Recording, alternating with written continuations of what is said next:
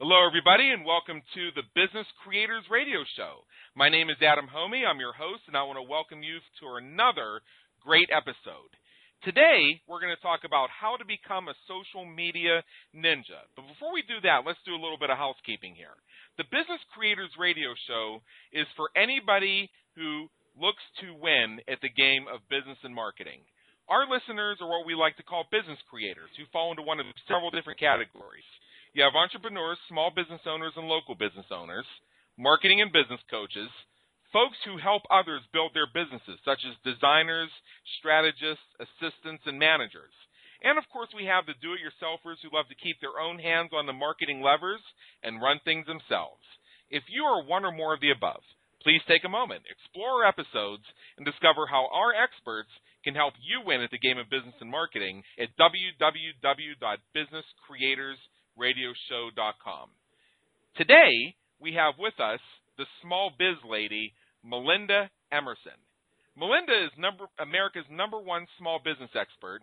She's an expert on small business startup, business development, and social media marketing. Forbes magazine named her the #1 woman for entrepreneurs to follow on Twitter. She's a columnist for the New York Times and publishes a resource blog called SucceedAsYourOwnBoss.com. Melissa is also the best-selling author of Become Your Own Boss in 12 Months and the ebook, How to Become a Social Media Ninja. Melinda, how are you today?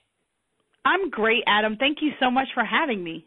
The pleasure is all mine. Now, before we dive in here, what I'd like to do is I'd like to take a quick step back and give those of our listeners who may not have had a chance to get to know you yet a chance to learn about Melinda. So just tell us a little bit about your background and what brought you to where you are today as the social media ninja on a mission to end small business failure. Well, my story in entrepreneurship starts all the way back when I was a sophomore in college. I went to Virginia Tech and I majored in journalism, and one summer I did an internship for the Today Show in New York. I stayed on Columbia University's campus. I didn't have enough money to have a TV or anything, so all I had was a radio and my thoughts. And that summer was when Oprah Winfrey really started developing a lot of original programming with her production company, Harpo Studios. And that really resonated with me because she was the first journalist I ever saw start a business. And it made me think that one day I wanted to own my own production company too. But the one thing I knew at 19 years old was that I needed to learn the business. There was no way I was going to be a dorm room entrepreneur. I knew I had to go out and learn, and I needed to learn and save some money too. So fast forward 7 years, I graduated from school. I got a job as a producer in top 5 television market. I worked for the ABC and NBC affiliates in the Philadelphia market, actually where I live now. And I got to tell you, it was my dream job. But I don't know about you, Adam. Have you ever had a dream job that turned into a nightmare? Well, that's what happened to me. That's what happened to me. I was making more money than my dad, like at 23, 24 years old. And I was really afraid that I was going to be the big story on every news on the news every day when I went into the television station. And I was like, I got to get out of here before I start acting like all these people. But anyway, so that bad, huh? It was horrible. It was absolutely horrible, and it was like the job I always wanted. But anyway, you got to be careful what you wish for because you just might get it. But long story short, in 1999, when I was 25, 26 years old, I left my job. I left my good job and started my production company, Quintessence Multimedia, in the basement of my house. I had a laptop, a fax machine, and a dream, and that's all I had. I took out a home equity loan. I paid off all my bills, including my car. My kid brother graduated from college that year, so I took him on as a tenant. So he lived with me and paid half of my mortgage, and I bootstrapped it out. And about 2.5 years in, I won a business plan competition, and I won $20,000 in free office space in a business building in downtown Philadelphia for 1 year. And that really changed my business. And once I had the opportunity to actually have some cash reserves, I was able to bring on my first employee. And then from there, my business just grew and grew and grew, and I started getting really big corporate contracts. My clients were people like Verizon, Enterprise Rent-A-Car, Citizens Bank, And I started winning a lot of awards. You know, the interesting thing about being a young female entrepreneur in an all-male dominated industry, you can very easily position yourself as a media darling, and that's exactly what I did. So I had the opportunity to be top 30 leaders of the future in America, top 50 women in business in Pennsylvania, Rising Star of the Year award from Black Enterprise. I mean, it was just ridiculous, all the awards we got a chance to win. But the one that I was most thrilled about was we were named number 29 on the Philly 100, which is Philadelphia's version of the, like, Inc. 500 list. Yes. And that was when I really felt like, all right, we're doing this thing. You know, my husband at the time was able to quit his full-time job and join the business full-time. I had 10 employees. You know, we were rolling. And all of a sudden, in 2005, I got pregnant with my son. And I basically went from being the worst workaholic you ever met in your life to being put on bed rest for 6 months and not able to leave my house. And Wi-Fi was not what it is today. So I was literally trying to run my life and my business from a Palm 3 cell phone. And if any of you are over 40 years old listening to this interview, you know what I'm talking about. But anyway, so I have one. in a museum, right? I had it until last year, and then when I moved from Pittsburgh to Nevada, I found myself in a situation where I ran out of time to try and donate things to museums, so it ended up in a recycling bin.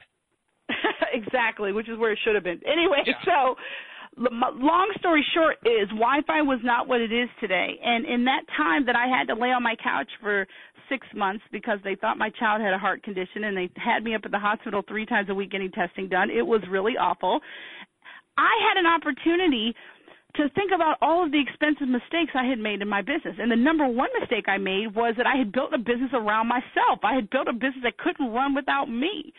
I had all these wonderful employees and contracts and stuff, but I had built a you got to come ask mama kind of mentality in my business. And so when I wasn't there, my business went, you know what I mean? It just basically was almost destroyed. And it was because of me. And I realized that I would have run my business better had I had better advice. So in the time that I had to rest, I started writing down all of these expensive lessons, and eventually they became my national best-selling book, Become Your Own Boss in 12 Months. Right. And literally, you know, when I was writing this book, I wasn't sure if anybody would care. But you know what? As it turns out, millions of people did. And so and I think the reason why my story resonated with people, Adam, was because I'm not the hero at the end of every story. I tell the truth about a bunch of dumb stuff we did. And I think people appreciate the fact that everything in my life and my business wasn't perfect. you know? So, you know, I realized once I had my son and, you know, I stabilized my business, I didn't love doing my business anymore. And what I did was I did an assessment of everything I had. I said, well, what are the assets in this business? Is it my customer list? Oh, maybe. Is it my equipment? No, it was depreciating by the second as I was looking at it. Was it my employees? Absolutely not. I realized how inefficient all those people were when I was pregnant. And then I said to myself, maybe the most valuable asset in my business was what I learned from running it. And perhaps I need to figure out how to bottle and sell that. Right. And literally, that was the day the Small Biz Lady was born. And that is how I got on the journey of ending small business failure, because I believe most people have good business ideas, but most people have absolutely no idea how to run a business. So that's where I come in. I try to give them the shortcuts, so the sidestep, the heartaches and expensive lessons. And I have been doing that work now for 7.5 years, and my book came out 5 years ago, and the second edition is coming out January 2nd of 2015, and I'm just excited. I wake up every day living my dream now, so I really have my dream job now, Adam. So that's my shortest version of my story I can give you. Well, I love that story, and, you know, I just want to make one quick observation here for our listeners is you don't know what you don't know. So don't beat yourself up over the past. Just look forward. And I think that's one of the lessons that came through is you realize that you've built a business around yourself to the point where if you walked away from it, nothing happened. I think a lot of folks are in that boat more than they care to acknowledge or more than they're willing to acknowledge because they think after 3 years of trying to leverage that they should finally be there, but they're not. So it's perfectly okay. And I know what you're going to share today is going to help people grow their businesses to the point where they're better able to leverage so they can get outside their own business. And if you want to talk about things that we don't know, I had a couple jobs from hell myself. In fact, one of the jobs that I had was so bad that I celebrate my last day there, April 27th, to this day, is my second birthday. I don't kid you. I really do celebrate April the 27th as my second birthday because it was my last day at that job. And the reason I celebrate it is because for so many years I'd heard the whole thing of, well, if you lose your job or you quit your job before you have another job lined up, then you're going to be unemployed for a year because no one's going to hire a flake like you. And the funny thing about that is April the 27th, it was 2000 actually. It was that year. That was a Thursday. By Monday, I was already employed again, making more money. So see, that's the reason why one of the things that's so important in business is you cannot let somebody else's opinion be more important than your opinion of yourself. And that's the thing that so many of us let people live rent-free in our heads so much. And you got to shake off the haters. That is for sure. Well, haters are going to hate. That's all you can do. What else can you possibly say? Now, here in the Business Creators Radio Show, and I know we have a lot to cover on social media here from the Social Media Ninja, but here on the Business Creators Radio Show, we provide the tools, techniques, and strategies to help entrepreneurs quickly grow their businesses. And a lot of our listeners tell me they have everything they need to implement anything that any guest expert, whether it be you or any of the others, tell them they need to do, except for time and money. Now, this is a question we ask every expert who appears on our show, not only because we get such a variety of answers, but also because we get such a variety of interpretations of the question. So how do time and money apply to this concept that you're about to share with us about social media? Well, I think that you have to use your time strategically, right, and that you should not do anything without intention, and you need to treat your blog and social media like a business. If you treat it like a business, it'll make money. And I think that really people's mindset is the thing that is lacking the most in terms of being able to monetize social media. It's about how you come at it, and it's really about your commitment. I mean, the difference between me and somebody that wants to be me is that I am relentlessly consistent in what I do. Right. And I put myself in charge of ending small business failure, and I work Twitter like a job. I always have since I first got on it in 2009. And I think that, in 2008, that's what people really need to understand, that it's not going to start raining money in your business the minute you start using social media. It took me 2 years of tweeting every day, Monday through Friday, before any brand called me trying to give me money. Right. And now we don't have any outbound marketing that goes on. All of the brands call us. But right, that is because we never let up. We are relentless with it. And that's the commitment that you have to have if you want to make social media into a business model for yourself. Yeah, I think that's very important to consider. And what I'd like to do now is I'd like to sort of jump into what we're going to be covering on our call today, which is about becoming a social media ninja. And let me ask a Captain Obvious question because I want to hear your answer to this. Why should a small business engage in social media? Well, the social media is the best thing that ever happened to small business owners because it removed the gatekeeper barrier. And nowadays, if you want to reach somebody, you absolutely can if they're using social media, whether it's LinkedIn, Twitter, Facebook, Google+, whatever. So it's really about how you engage people versus whether or not you can engage people. And right, I think that as a small business owner, it is amazing what social media can do for you. You can listen to your competitors and they don't know. You can listen and get feedback immediately from customers or potential customers. You can test pricing. You can test packaging. And it's all free, but you got paid with your time. And that's the thing why you have to be strategic about which social media sites you're using and why and how. And so, I mean, I can't say enough about why I think social media is a differentiator for any business who wants to make sure that they're relevant to their customer base. I think you're very right about that. Now, of all the social media tools out there, and this is one of our top burning questions that we have. We have had experts on the Business Creators Radio Show covering almost every social media platform, and if we haven't had one for that particular platform yet, we will. But let me ask you, in your opinion, as a social media ninja, which ones should a small business prioritize if they have limited time or resources? Again, talking about time and money.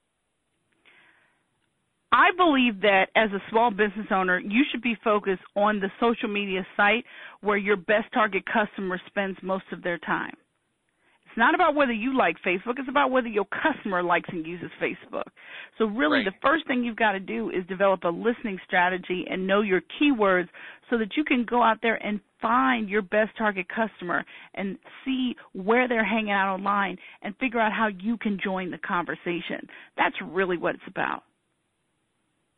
Thank you very much for saying that, because there are so many courses out there and there's so much education on this topic that say if you're not on such and such a platform, you might as well just pick up your toys and go home because you're not really in business. And then we have the people who chant Facebook, Twitter, Google+, Pinterest, and Instagram and leave out LinkedIn, which is another one of my pet peeves. You're not talking about LinkedIn and you're not on LinkedIn as a small business. I think there's an issue with that personally.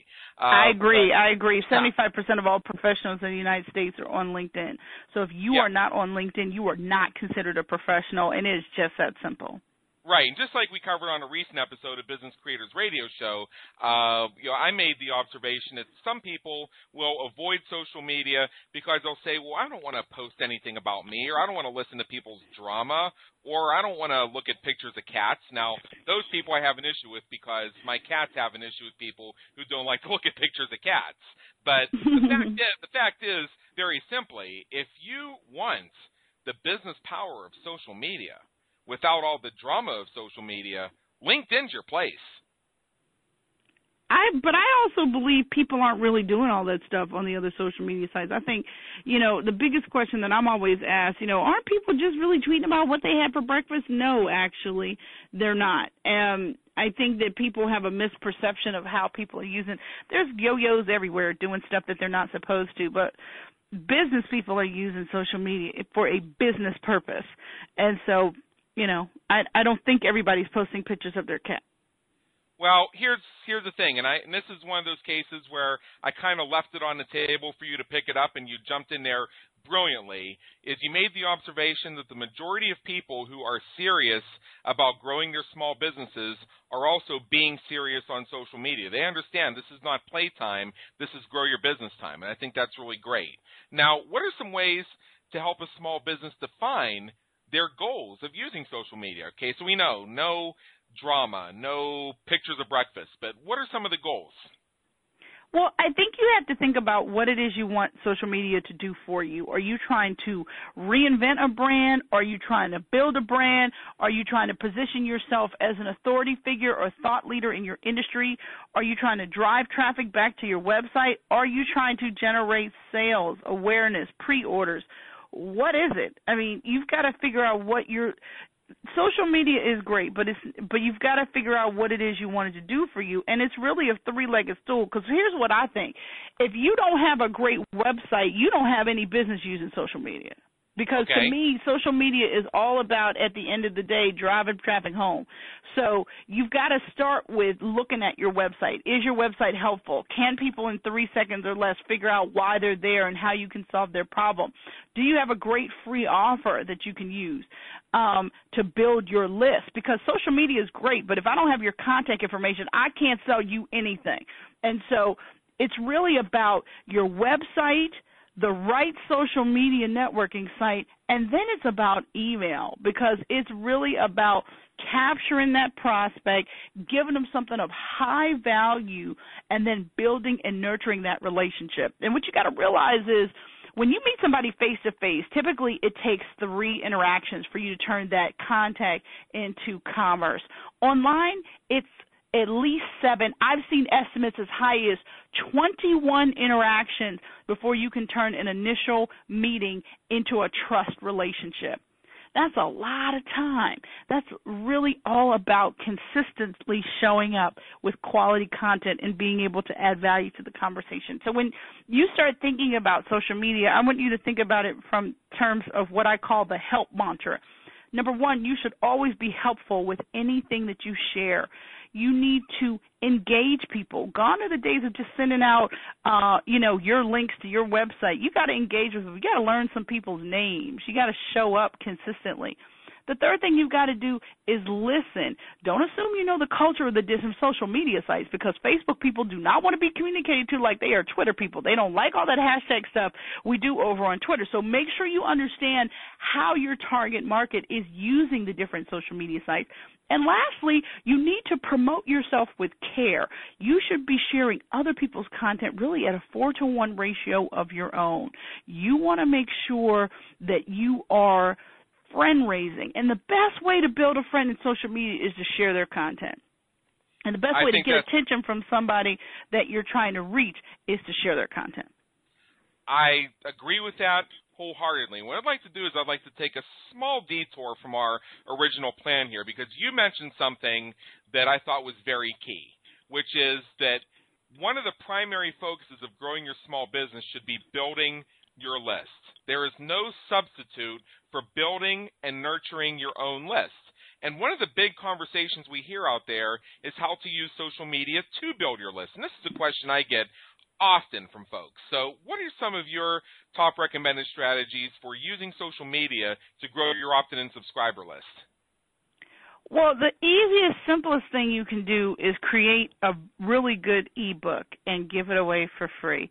Okay. If you all go to my website, succeedasYourOwnBoss.com, I have a free ebook called The 10 Reasons Why Your Social Media Campaigns Fail.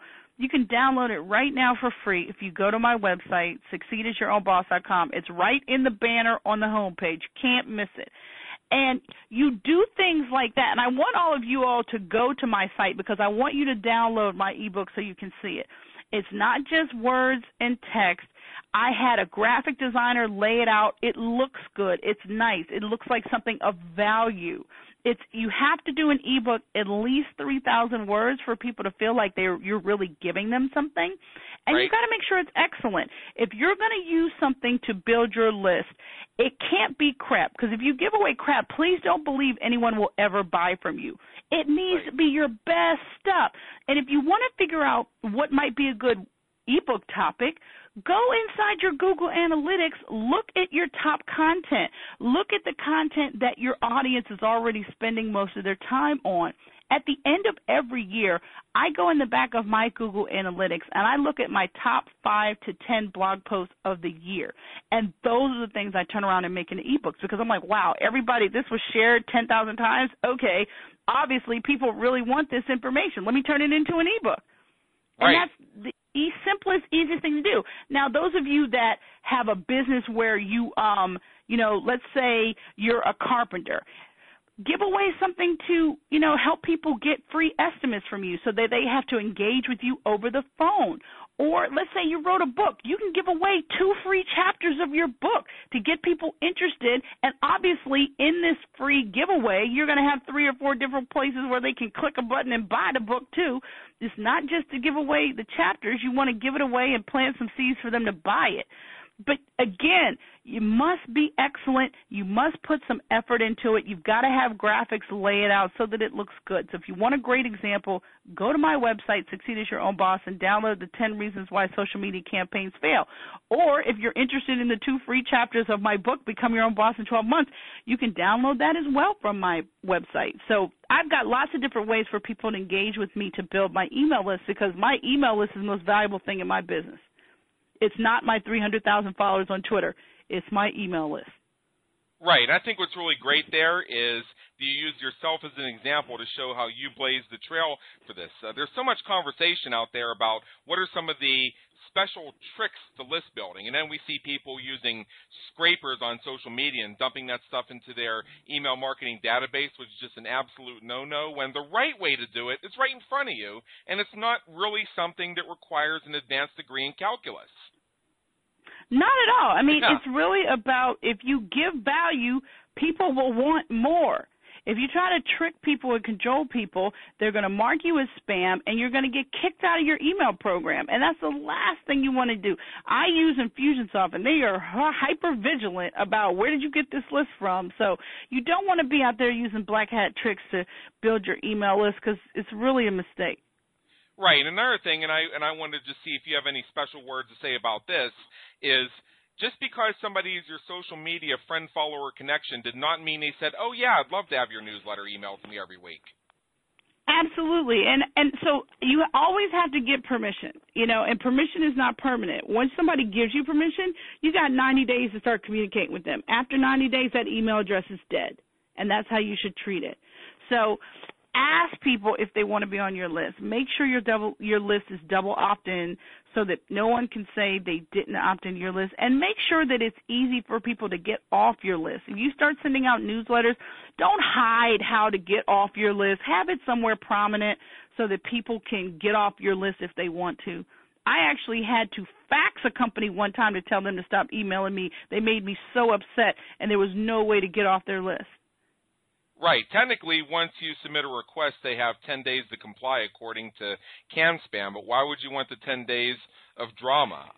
Now, I'm not one of those people out there that goes and lectures people when I unsubscribe, because if I don't want to be on their list, fine. And if somebody wants to leave my list, you know what? I really don't want to hear your reasons why. Just leave, because if you don't want to be on my list, then get off my list. That means you're just probably not a customer. That's cool. Find something that works for you. I also want to point out, and I think this is going to be very important for a social media discussion, is that social media can make a great way of engaging people who may not want to be on your list, but that doesn't mean they don't want to be in your tribe. I've been a member of a mastermind for several years, and one of the people in my mastermind ended up becoming a client of mine. So we did some work together, and he gave me the old attaboy, great job, told people how happy he was with the work, even sent some referrals. And the next thing you know, I get a notification he unsubscribed from my list, and I'm thinking, what? I thought we were buddies. What happened? And can't take that stuff personal. Exactly. And you shouldn't even get those notices. You should cut them off so that you don't even know when people are unsubscribing from your list. Here's my point. 2 weeks later, I get an email from him and says, hey, man, I love what you're doing on LinkedIn. I check it every single day. Something just hit my desk I think it would be perfect for you. When can we chat? So the point being is, bear in mind that people in your audience will want to engage with you in different ways. So if you're listening to this thinking, well, I don't need social media, I have a list. Well, yeah, the list is one of the most important things in your business. But being present where people are hanging out and ready to consume you is also very important. A lot of the same information that goes out to my list goes out to my LinkedIn. That particular person decided that he did not want e-zines in his inbox, but when it was time for him to do his business education, he wanted to be on LinkedIn. Thank goodness I was there. How about that? Absolutely. Yeah. That's really what it's all about. Social media now is about entertaining and educating so that you keep your business top of mind when someone has a need. That is really what all of this stuff about, because nobody wants to be sold to. Adam, you don't want to be sold to, neither do I. We got all this stuff now blocking people from being able to call us. No one's interested in that stuff. So it is really about your giving, and if you give, you will get. I mean, it's really about serve, sell. That is really the mentality you have to have if you want this social media thing to work for you. Yeah, that's very true. When I go to seminars and conferences and people ask the inevitable, well, what do you do? I make it a game to see how rarely I actually have to answer that question. I practice and I study and I do everything in my power to, rather than answer that question, turn it back around to get them talking about themselves instead. Because you know what? It doesn't matter what I do. It really doesn't matter what I do. What matters is, where do you need the help and how can I help you? And I don't know what kind of help you need until you tell me. So I don't want to sell somebody. I want them to tell me all about themselves and their business, and I find out where their successes are. I find out where their opportunities for improvement are. I find out where their frustrations are, and I find out where, if they had the help available today, they would be ready and willing to move forward on it and take action. And if that's something I want to help with, then they basically just invited me in. I didn't have to sell anything. I consider it a success when I'm on the telephone with somebody and they say, okay, so do you see anything here where I could hire you? Exactly. And That's exactly the conversation you want to have. Every time I hear that phrase, I know I just scored a big win. I also know I have a guaranteed close because all I have to do is pick something and they'll say yes. That's a guaranteed close right there. Now, in your opinion, because now we've just revealed the power of social media, serve, sell, create the engagement, create the relationship, entertain and educate. Is it worse to have no social media presence or one that isn't updated regularly? Because some people just don't have time. It's just they haven't figured out how to create the time. Are there any tools that can help a small business? It's worse to have one that's not updated regularly. You can hurt your brand as much as you can grow your brand with this stuff. I definitely think that if you don't have anything, don't start until you can keep it up. Right. I don't think that's. I just think that you really do yourself a disservice. Nothing worse than going to a blog and you see the blog hasn't been updated in 6 months. Well, are they still in business? Do they still care? What's going on? You don't want a potential client thinking about that about you. Yeah, one of my clients recently, actually this happened last year. They decided they didn't want to do their podcast anymore. So I said, okay, so you don't want to do your podcast anymore? You have to take the website down. And absolutely. Yeah. Now they thought, what? I'm going to delete my website? No. I said, no. I didn't say you're going to delete that content. You're going to take all those interviews and all those podcast recordings. You're going to move them around and intersperse them and use them in your marketing because they're still valid. But the website you set up for your podcast, if you're not going to do podcast episodes, you got to take it down because people are going to look at that and they're going to see you haven't done a podcast episode in 6 months where it ran up to, say, May of 2012 and then abruptly you weren't doing episodes anymore. They're going to question whether you're in business. Oh, yeah, absolutely. They're going to wonder what's going on. Yeah, and that's the last thing you want somebody wondering. Yeah, they understood. The marginal search engine marketing benefits from keeping that website up were far outweighed by what it would look like if they had a podcast that abruptly stopped 6 months ago. Exactly. Yeah. So what are some tools that can help a small business maintain a regular presence if they recognize the importance of social media, but they really just have not created the time yet? Well, I actually schedule my social media to go out every day using 2 sites. We use Hootsuite.com and we also use SproutSocial.com in my business. Okay. And I give it like an hour every morning. I usually am on Twitter or on social media first thing in the morning, and between 7 and 8 in the morning is when I'm scheduling all my content to go out all day. Now, here's the trick about scheduling content to go out. You definitely want to do that, but you also need to check in on your accounts live 2 to 3 times a day. You don't want to just put your account on autopilot and let it go. You want to show up. You want to engage with people. You want to build some relationships. You want to thank people for retweets and stuff like that. You don't want to just fire links out all day and nobody hears from you. That's just not really a good idea. Right. I think you make a very good point there. Now, you mentioned Hootsuite and Sprout Social. What are the differences between the two, and why do you use both? Well, I use both because I don't trust any technology, right? Just like I got 2 hairdressers and 2 dry cleaners, I got 2 social media scheduling programs because sometimes things mess up and sometimes things don't work. I started out using Hootsuite, and Hootsuite originally was free. And it's still not that expensive. I think it's like $9 or $10 a month, something like that. Yeah, but anyway, long story short, I used Hootsuite because when I first started using Twitter, it seemed like 1,000 years ago, they were the only game in town, and they were the best.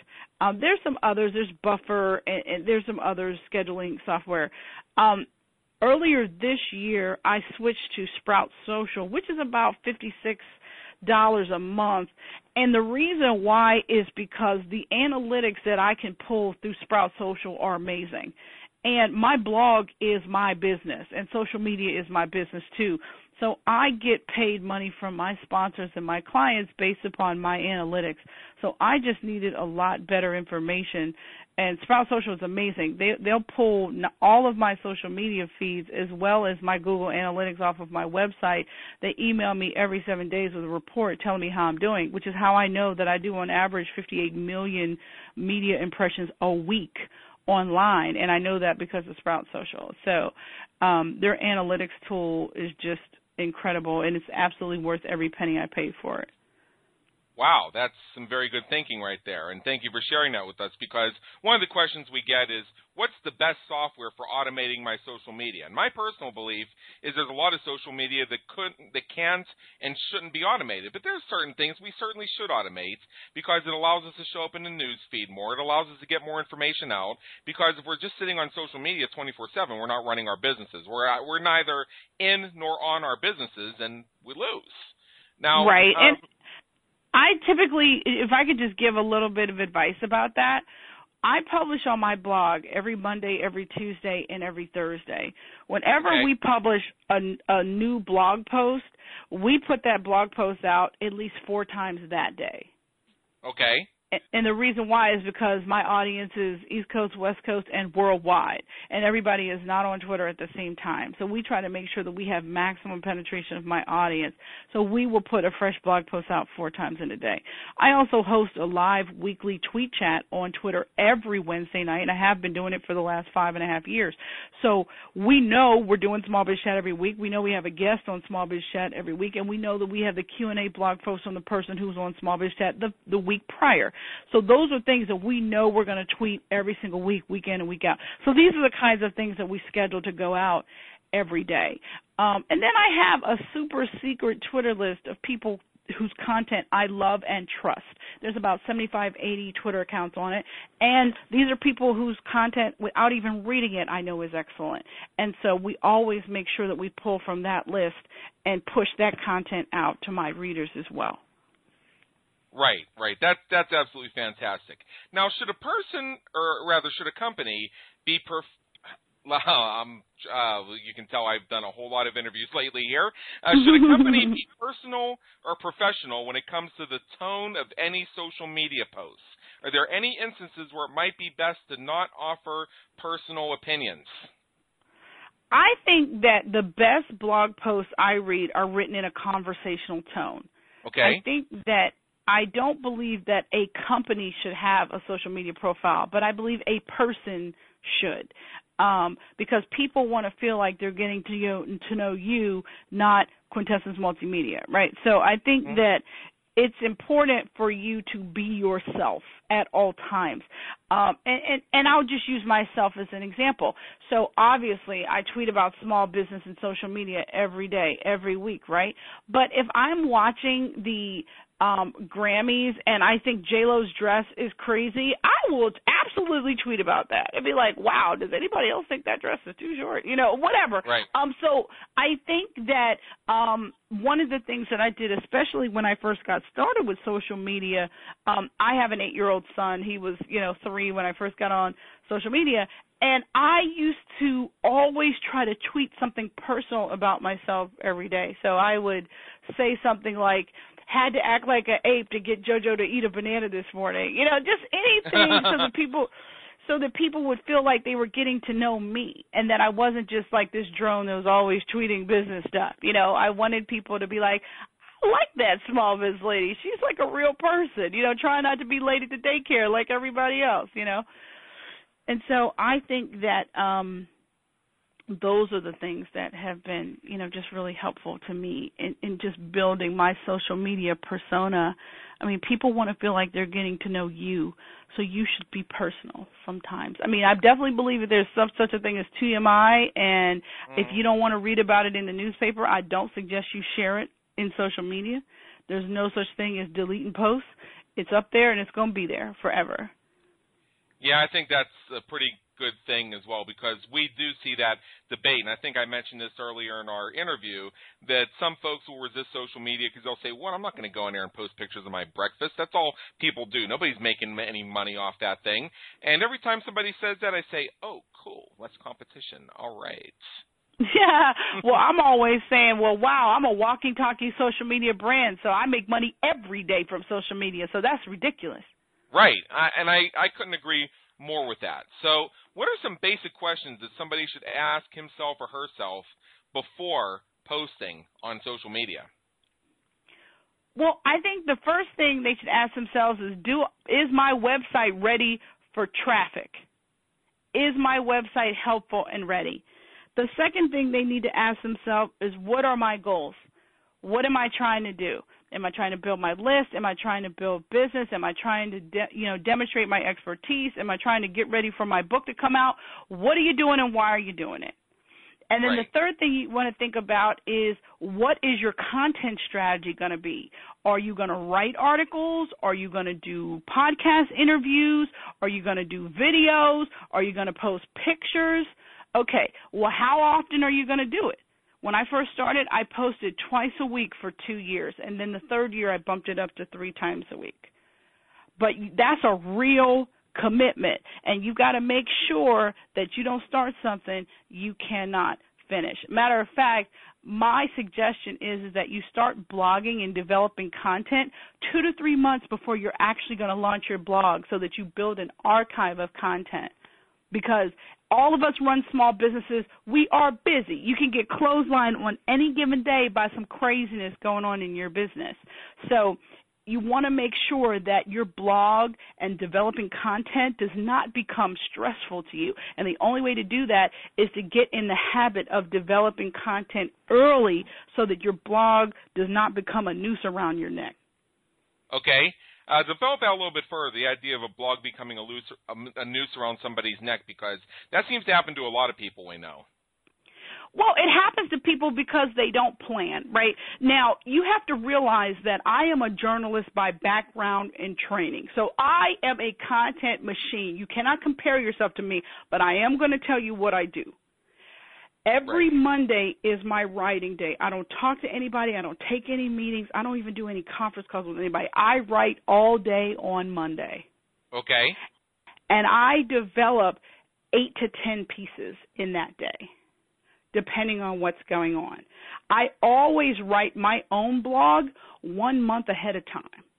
So if you see a blog post on my blog, every now and again I write something current, like if somebody dies or something and I want to write something about what their business stuff was. But most of the time I write evergreen content, and I write it a month in advance. Okay. All of my blog posts and all of my content comes out at the exact same time every day. So you can set a watch to when a new blog post will hit my blog, 5:30 a.m. every Monday, every Tuesday, every Thursday. Right. So you do it early in the morning, so you capture the whole country all the way across. Yeah. We start sharing content by 9 a.m. every day. Okay. This leads kind of a related question, and you touched on this earlier, but maybe if you could give our listeners a little bit of a framework for making the best decisions regarding this. In terms of when's the best time to share on social media, I see so much space being taken up with conversation about, well, should I post it in the morning? Should I post it in the evening? Should I post it at noon or 3? Or what can we do to figure this out? Because this conversation's been going on for as long as there's been social media. Well, I believe that you should be posting 3 or 4 times a day anyway with new content of your own. And you do that so that you hit all the time zones. So I post at 9 a.m. because I live on the East Coast, and between 9 and 9:30 are the top traffic times on Twitter. Now, I also come back between 11:30 and 12 and post again, because that's when my friends on the West Coast are waking up and jumping on Twitter for the first time. Then I come back around, between 2:30 and 3, we hit it again, and then right before people leave work, 5:30, we hit it again. And then every now and again we'll throw in a nighttime one, particularly on Wednesdays when I do Small Biz Chat. But people all over the world are reading your stuff. So you can't just say, oh, I live on the East Coast, so I'm going to post this stuff when it's convenient for people on the East Coast to read, because you're cutting off a whole lot of other people that would love to look at your content. Right. And that can be challenging for some folks because maybe they have an audience that is going to be corporate in nature, so you want to catch them during the workday. Now, that definition changes depending on what time zone you're in. Well, it doesn't just change depending on what time zone. It also changes depending on what site you're on. So, for example, on Facebook, I post once a day. I don't post multiple times a day on Facebook. We hit Facebook once a day, my personal page and my business page. That's it. Right. I mean, because people on Facebook can't take all of that. If I posted 26 times a day on Facebook, people would be unfriending me. Right. You know, but on Twitter, it's about 32 times a day that I post on Twitter. But again, I share other people's stuff far more than my own. Yeah, that's why people share mine. Yeah, I was just going to say, and, we have that 4-to-1 ratio or whatever it is that we're talking about here. Some people say 4-to-1, some people say 6-to-1, but the idea is you should be sharing other people's stuff more than you share your own stuff because people like it when you share and are more likely to reciprocate. So just turning that around, if you're going to be posting to Twitter, I think you said, 32 times a day? What, do you come up with 32 things to say every day? I don't think so. However, if you understand your market and you understand what's being said in the market, you can find 32 things a day to share, and you can recycle things after a certain point. Absolutely. Absolutely. Yeah. What I'd like to do here is we have a couple extra minutes, which I think is fantastic. What are your recommended best practices, if any, for using discussion groups on the social media platforms? Facebook and Twitter, no, it's not Facebook and Twitter, Facebook and LinkedIn come to mind in terms of using the discussion groups to grow your business. I think the discussion groups on LinkedIn are the gold inside LinkedIn. Okay. You absolutely, if with a free account on LinkedIn, you can join up to 50 groups. You should join at least 10. And participate, because if you're in a group, first of all, you can connect to the people in the group without actually being a friend to them, number one. But number two, you learn a lot. You can listen and you can engage with people, and then eventually, if you want to actually build a relationship, you can, because you've become an active, trusted member of the group. To me, LinkedIn is the best thing. The groups in LinkedIn is the best thing about LinkedIn as far as I'm concerned. I can't disagree one bit. So what are some of the strategies for leveraging discussion groups? This is something that I teach on myself, so I'm always interested in different approaches to this. Well, I think the number one thing you want to do is ask and answer questions. Again, it goes back to the help mantra that I spoke about earlier. You want to be helpful. You want to be seen as someone who is a resource. That's how you want to pursue it. So I say ask and answer questions, and if you see a question and let's say 5 people have already jumped in, don't jump on that too. Jump on another question. Once it gets past 5 people answering, I think people tune out.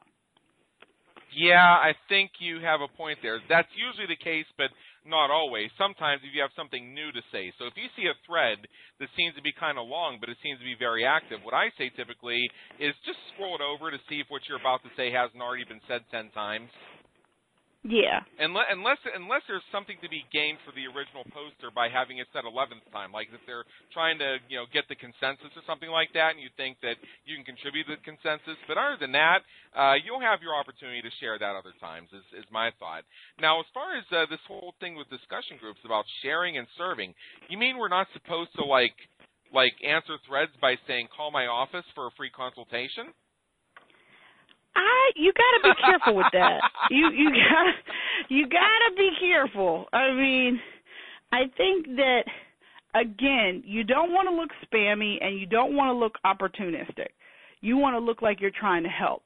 So my thing is, give it to them. They're not going to be able to execute it anyway. Give it to them and then have them say, hey, can I give you a call? It's much better that way than you looking like you're just in the group trying to make sales. You don't want to be that guy. I know exactly what you mean. I just wanted to get your thoughts on that because that was kind of a Captain Obvious type question, but I just wanted to see what you had to say about it. And you're absolutely right. It's about not being spammy. It's about being seen as helpful. Me, there's two things I'll never do. One of which is I'll never post on an open discussion thread, call my office for a free consultation or anything like that. The other thing I'll never say is I'll DM you. I never say I'll DM you. See, here's what I do. If I think that there's enough value in that conversation, and I think that they're receptive enough to my help, and I can usually tell that because I've contributed to the discussion, they've kind of latched on to what I have to say, but it's getting to the point where I'm going to start giving away really a lot more than should be on a public thread, and besides, it's probably something that I could get paid to consult on anyway. I'll say, you know, I could probably help you further with this. If you're interested, send me a direct message. And lo and behold, it's 99 out of 100 times it doesn't light up 10 seconds later. Oh, sure, absolutely, because it's about the pain. If you solve the pain for somebody, you can make business, you can make sales all day. Yeah, and as soon as I see my direct message notifications light up to see I got a new direct message, I know who sent it, and I know where it's going. Exactly. And the best part is because they messaged me, they're asking me for the help. I'm not asking them if they're willing to receive it. It's a much better thing when you don't have to sell, right? I agree absolutely. So, Melinda, this has been a fantastic interview, and we still have a couple minutes left here. So what I'd like to do at this point is just sort of turn over the floor to you for a couple minutes. You alluded to it earlier because you're using it as an example for us to follow. But now what I'd like to do is, because I know we have people listening who are on the edge of their seat, who are just dying to find out how they can connect with Melinda Emerson, how they can get more from the social media ninja, how they can engage the social media ninja, maybe how they can do hand-to-hand combat with the social media ninja. Who knows? They're going to put on their Teenage Mutant Ninja Turtle costume and duke it out with you over some pizza or something like that. Who knows? Oh, my goodness. I don't know. I got to find out if my Michelangelo costume still fits. But anyhow. That's what you're talking about. So what I want to do is I want to give you the floor for a minute or two. Let us know how you serve business creators and how our listeners can get more information from you regarding this topic. Well, I am the Small Biz Lady, so you can connect with me on Facebook and on Twitter. You can connect with me on LinkedIn. And by the way, I love to get recommendations on LinkedIn from people who've heard interviews or presentations that I've given that have actually helped them in their business. If you want to buy a copy of How to Become a Social Media Ninja or download my free ebook, you can go to my website, succeedasYourOwnBoss.com. And if you're anywhere near the East Coast, I am holding a big conference called Reinvention Weekend, October 10th and 11th in Philadelphia at the Hilton in Philadelphia. And if you go to my website, you click Reinvention Weekend, you can get all the information about how to come and hang out with me in person. And it is an amazing conference. This is our second year doing it. We're almost sold out, so you got to act fast if you want to come and hang out with me in Philadelphia. But every Wednesday night, I am on Twitter answering your live small business questions as part of Small Biz Chat. So if you use Twitter, or if you don't really kind of understand Twitter, if you go to my website, succeedasYourOwnBoss.com, click on Small Biz Chat, and it gives you all the instructions for how to join us every Wednesday night from 8 to 9 p.m. Eastern. And by the way, this Wednesday we've got Robert Kiyosaki, Mr. Rich Dad, Poor Dad himself, coming on Small Biz Chat to talk about how to build wealth through entrepreneurship. So if you're trying to figure out how to make more money, I got the man for you on Wednesday on Small Biz Chat. And, of course, I wrote a book. It's called Become Your Own Boss in 12 Months. So if you're trying to reinvent, or you know you started your business and you didn't do all the things you need to do, and that's probably why you feel like you're pushing a rock uphill with your back, I have a formula for you to start your business or restart your business the right way in my book, Become Your Own Boss in 12 Months. And you can get all this stuff in my website, succeedasYourOwnBoss.com. So, Adam, thank you so much for having me. This has been great. I really hope I have given your folks some nuggets of wisdom so that they can become social media ninjas like me. So this has been great. Well, let me make a couple observations. For anybody who heard Melinda talk about the event, I would say you better act fast because it's this weekend. For those who are listening to this podcast on iTunes more than a few days after it went live, that might be a thing of the past. However, you heard her say that she does it regularly, so please be sure to check out her website. Also, there's a good chance you may be listening to this on iTunes after Robert Kiyosaki was there, but man, if she can get Kiyosaki, imagine who else is there, so you probably should check it out. Absolutely. We got all kinds of people coming on, and we do it every single week. We are the longest-running chat on Twitter for small business owners. So come on to Small Biz Chat on a Wednesday night and hang out with me and get your Twitter on. Right. There's one more thing I want to ask. We have just about 3 minutes here, and you touched on something when I turned the floor over to you, so now I got to take it back, and I got to ask this question. Recommendations on LinkedIn. I hear a lot of chatter about recommendations on LinkedIn and how people get recommended for stuff that's either irrelevant or they're being positioned as doing something that's basically the exact opposite of what they want to be known for. For instance, web designers who prefer to be known as marketing strategists, where the web design is what they do to do the marketing, not the other way around. Another example could be people who find themselves suddenly pegged as social media experts just because they're on social media. That's one I hear all the time. So what can we do about recommendations on LinkedIn to make sure they truly serve us? Well, I think whenever someone gives you a recommendation on LinkedIn and it's not exactly what you want, I have absolutely no qualms about going back and asking someone if they can tweak it and actually giving them the exact language that you need. One of the things you want any recommendation to do is talk about how you get results. And so you want to make sure that any recommendation you get works for you. And also, too, don't get caught up in these little endorsement things that LinkedIn is doing now. Those, to me, are irrelevant. It is about somebody writing down why you are awesome, what your superpower is, and why they would hire you again. That is what you want in a recommendation. And so you want to make sure that you ask people to write them for you regularly, and that if it's not how you want it, give them the language. They'd be happy to make it so that it works better for you. Don't be worried about asking people to fix it if you don't like it. Absolutely. Now you're talking about the written out recommendations that are sort of like testimonials. I'm referring to those tags. Those tags are irrelevant to me. I don't think anybody pays any attention to them. I think it's about going for those written recommendations from people. So you're telling me that the tags neither help nor hurt one way or the other? I don't think anybody pays any attention to them. I don't. Do you? Tell you the truth, not a whole lot, because if I'm looking at somebody's LinkedIn profile, there's probably a couple things I'm looking for. One of which is I want to see what they identify themselves as being, and then the other is I want to look and see what groups they belong to. Those are usually my top two items when I'm looking at somebody's LinkedIn profile. And third is I look at the links to the websites. And one of the things I'm looking for is I want to see if it says company website or if they've actually taken the extra 5 seconds to modify that to actually spell out what they're supposed to be clicking on.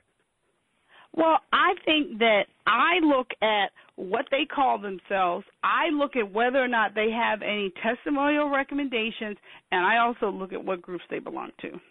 That's what I look at when I look at somebody's LinkedIn profile. Right. I think in some ways we have some similar thoughts there. So, at this point, I think that pretty much covers it. You've done some fantastic value add here. This is a great share, and I must say, Melinda, you really do live by what you preach, which is that you share, you serve, you serve, you serve. And I saw a lot of serving going on here. Sure, you made it abundantly clear how people can contact you and how you can help them further in terms of becoming a social media ninja themselves. But the value you gave here in terms of some of the specifics and some of the ways that they can leverage social media has been huge. So thank you so much. Thank you for having me, Adam. It's my pleasure. You bet. And for everybody listening, this is Adam Homey, host of Business Creators Radio Show. Please check out our previous and upcoming episodes at www.businesscreatorsradioshow.com and learn how our guest experts can help you win at the game of business and marketing. Also, check us out on iTunes. Just do a search for Business Creators Radio Show. We update weekly. Every 5-star rating is greatly appreciated and helps us spread the message and help more business creators just like you. Until next time, have a great day. Take care.